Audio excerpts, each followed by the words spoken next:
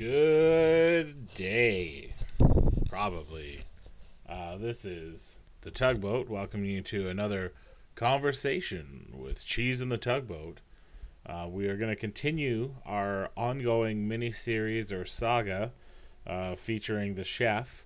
I do have some interesting news for you.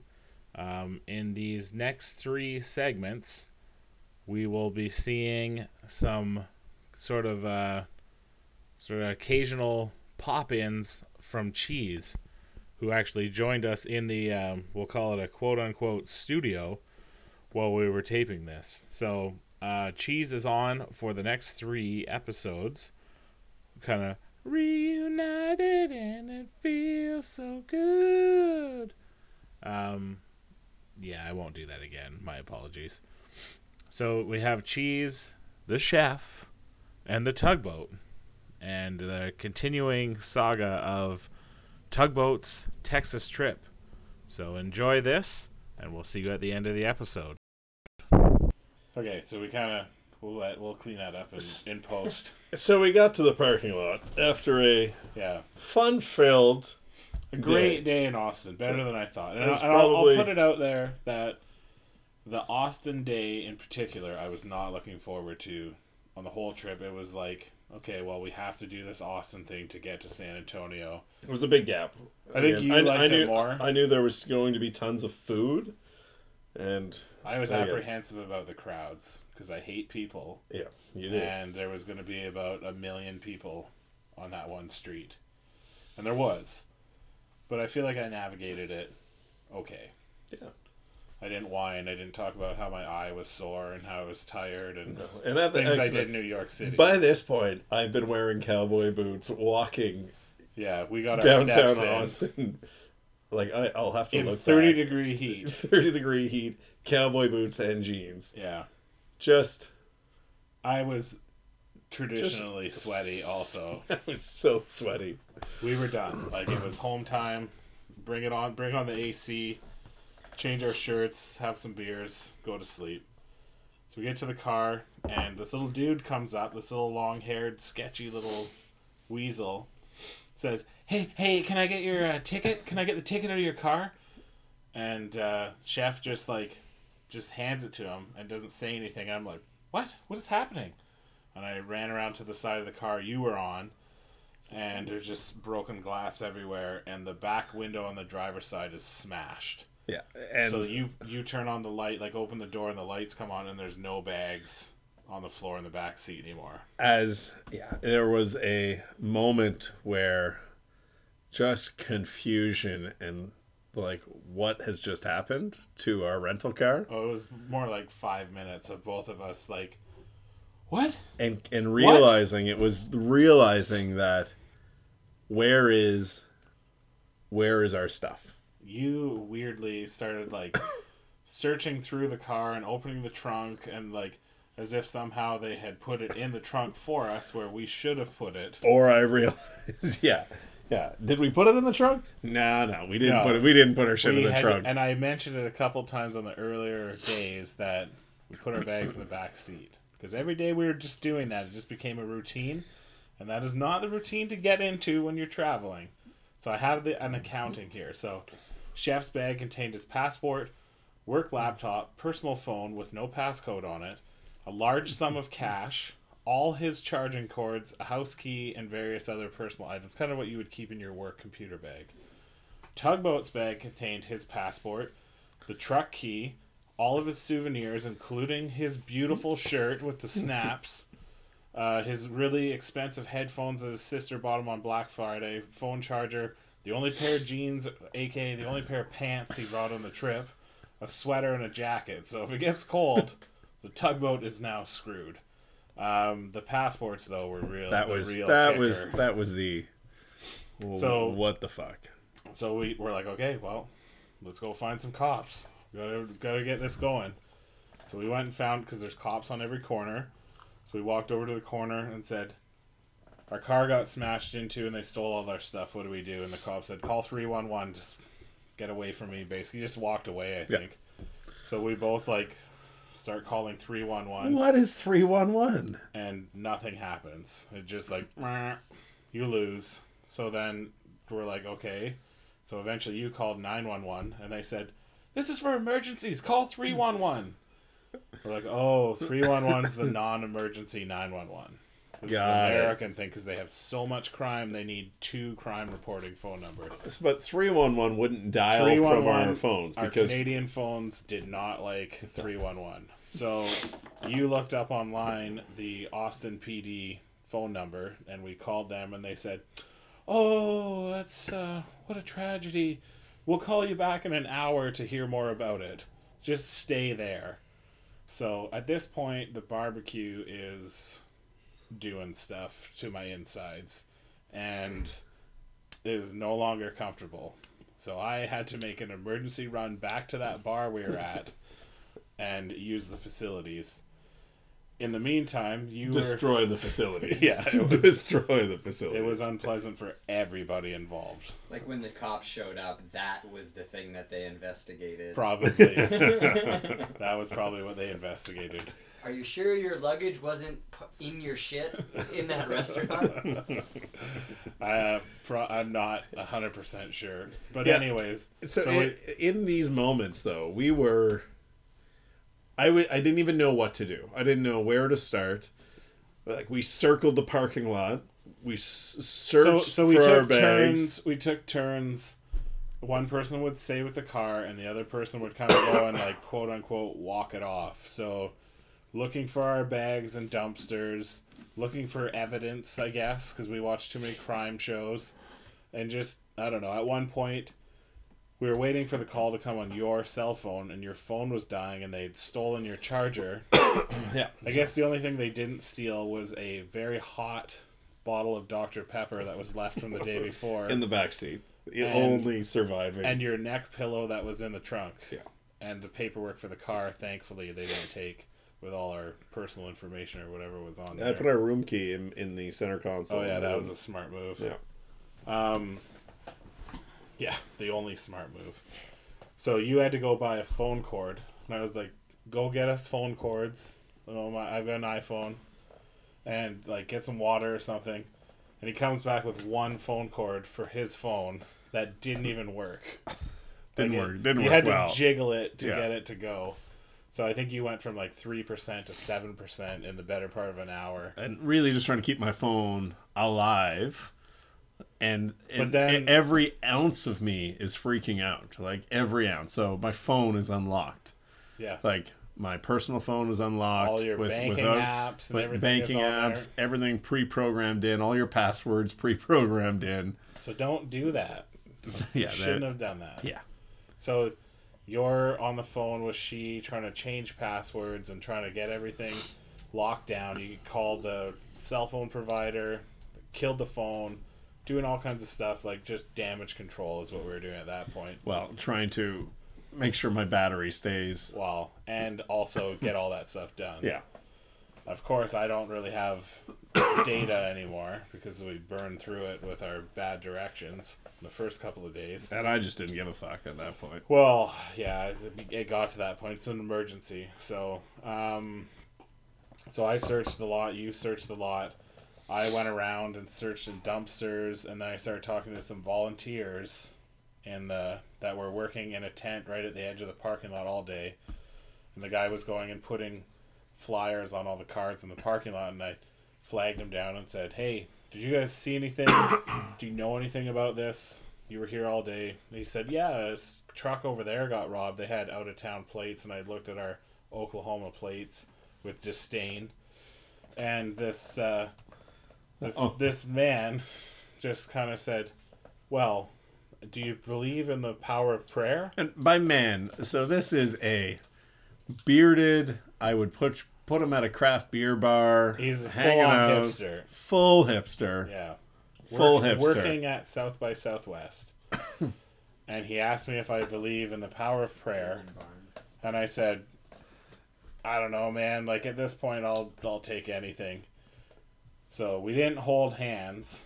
We just both did, like, the little hands together praying move. And in the dark of night, in an abandoned parking lot, he and I prayed that God would help us find our stuff and our passports. And then we did an amen. I shook his hand, and thankfully he left without saying too much more. But no, I was just hoping that the thief, like, opened the bags, took what he wanted, and left, like, threw the rest of the stuff. Like, I mean, I wanted my rodeo shirt back. It's not going to fit him. He could use it as a tent, maybe, or, like, a blanket. But, oh.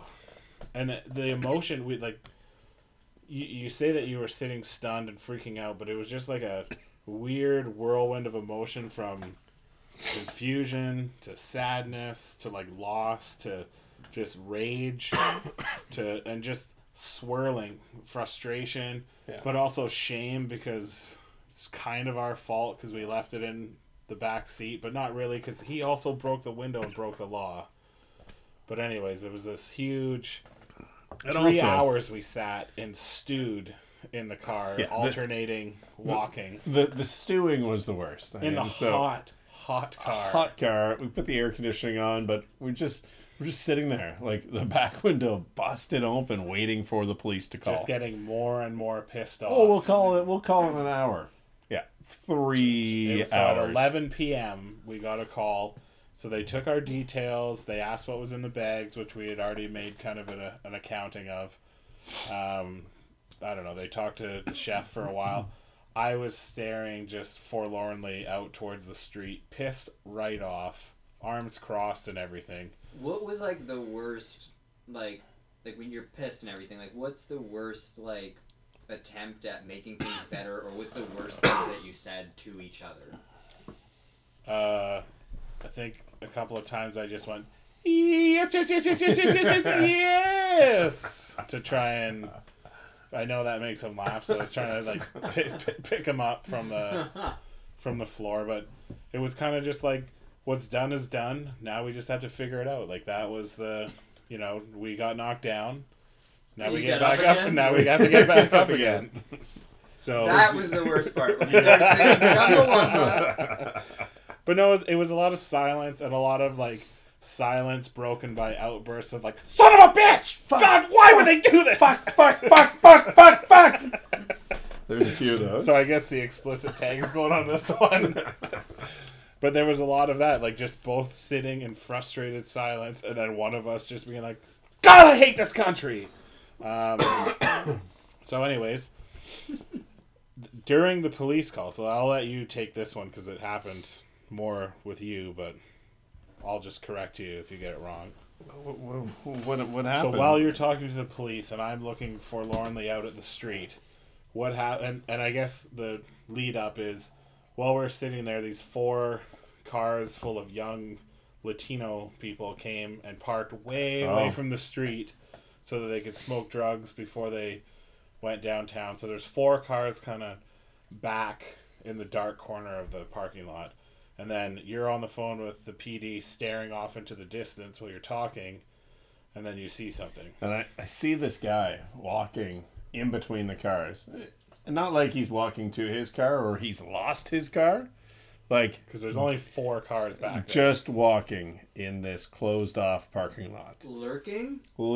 Yeah, it's a fenced-in lot. Yeah, and over at the far side of the fence, when we went and investigated it previously, there was like a jacket or a sweater over top of the fence. Like over top of the chain link. Chain link fence. Just to make it, for me, I would do something like that if I wanted to jump over the fence quickly and... So you don't be on your way. Rip your scrotum on the top of the fence. So then this guy's lurking, and then this guy's gone. But he's wearing like a high visibility vest. Looks like he's a parking lot attendant. But also looks like a homeless man. So that has a vest. Hiding in plain sight. And then... Because the parking lot attendants didn't look like that. Yeah, they were wearing blue jackets, and I yelled at the guy and told him he was terrible at his job and his company was a joke and things like that. And for the record, so this was a attended a lot. Yeah, that we paid a premium price for an attendant, and the attendant's whole job. But he wasn't even there. He was hanging out with somebody else, like a couple blocks away, probably smoking weed. and his boss was in another lot somewhere else. So he was so greasy. But Yeah. anyways, Premium. So this guy, this is going from my memory of what you're telling me.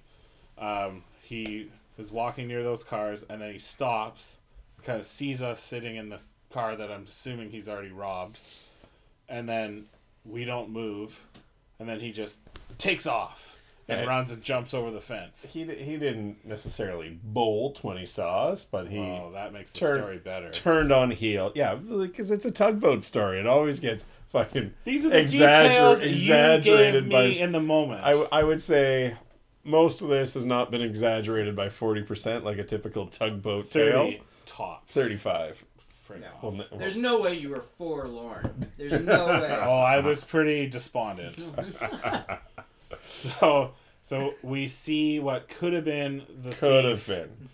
No And way to prove it. Also a direction that we hadn't searched No, at that point. I went down that alleyway. They do, yeah? Yeah, it was really sketchy because I really felt like I shouldn't be there. Yeah. Poked my head in a dumpster down there. I But looked again, in all the dumpsters. alas, A lot of maggots in one. nothing. So this guy, like, you're thinking, why didn't you guys chase him down? Because we're in friggin' Texas, you idiot. He would shoot us or stab us 100%, no question. We're also, like, where we were was very close to Interstate 35, which is the dividing line between East and West Austin. And East Austin is, and we were kind of near the south part too. Yeah. So that southeast corner is traditionally, from what we learned, was the bad part of town. So we're on the border of the bad times, and then I'm not gonna follow him into, like, Wherever. what's it called in Sin City? Old Town? Old Town. I'm not gonna follow him into Old Town and mess with all the whores. So, anyways, All the horse were on 6th Ave, though. So speaking of weird stuff, so we're like, okay, we're done with the police. Can we leave?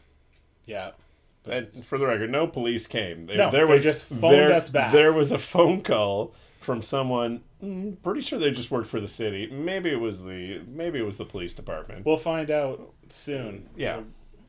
Once you call Austin PD back. And they just kind of gave me a case number, and that was that. That was, oh yeah, oh, you've waited here for 3 hours. Yeah. Do you want someone to come do fingerprints?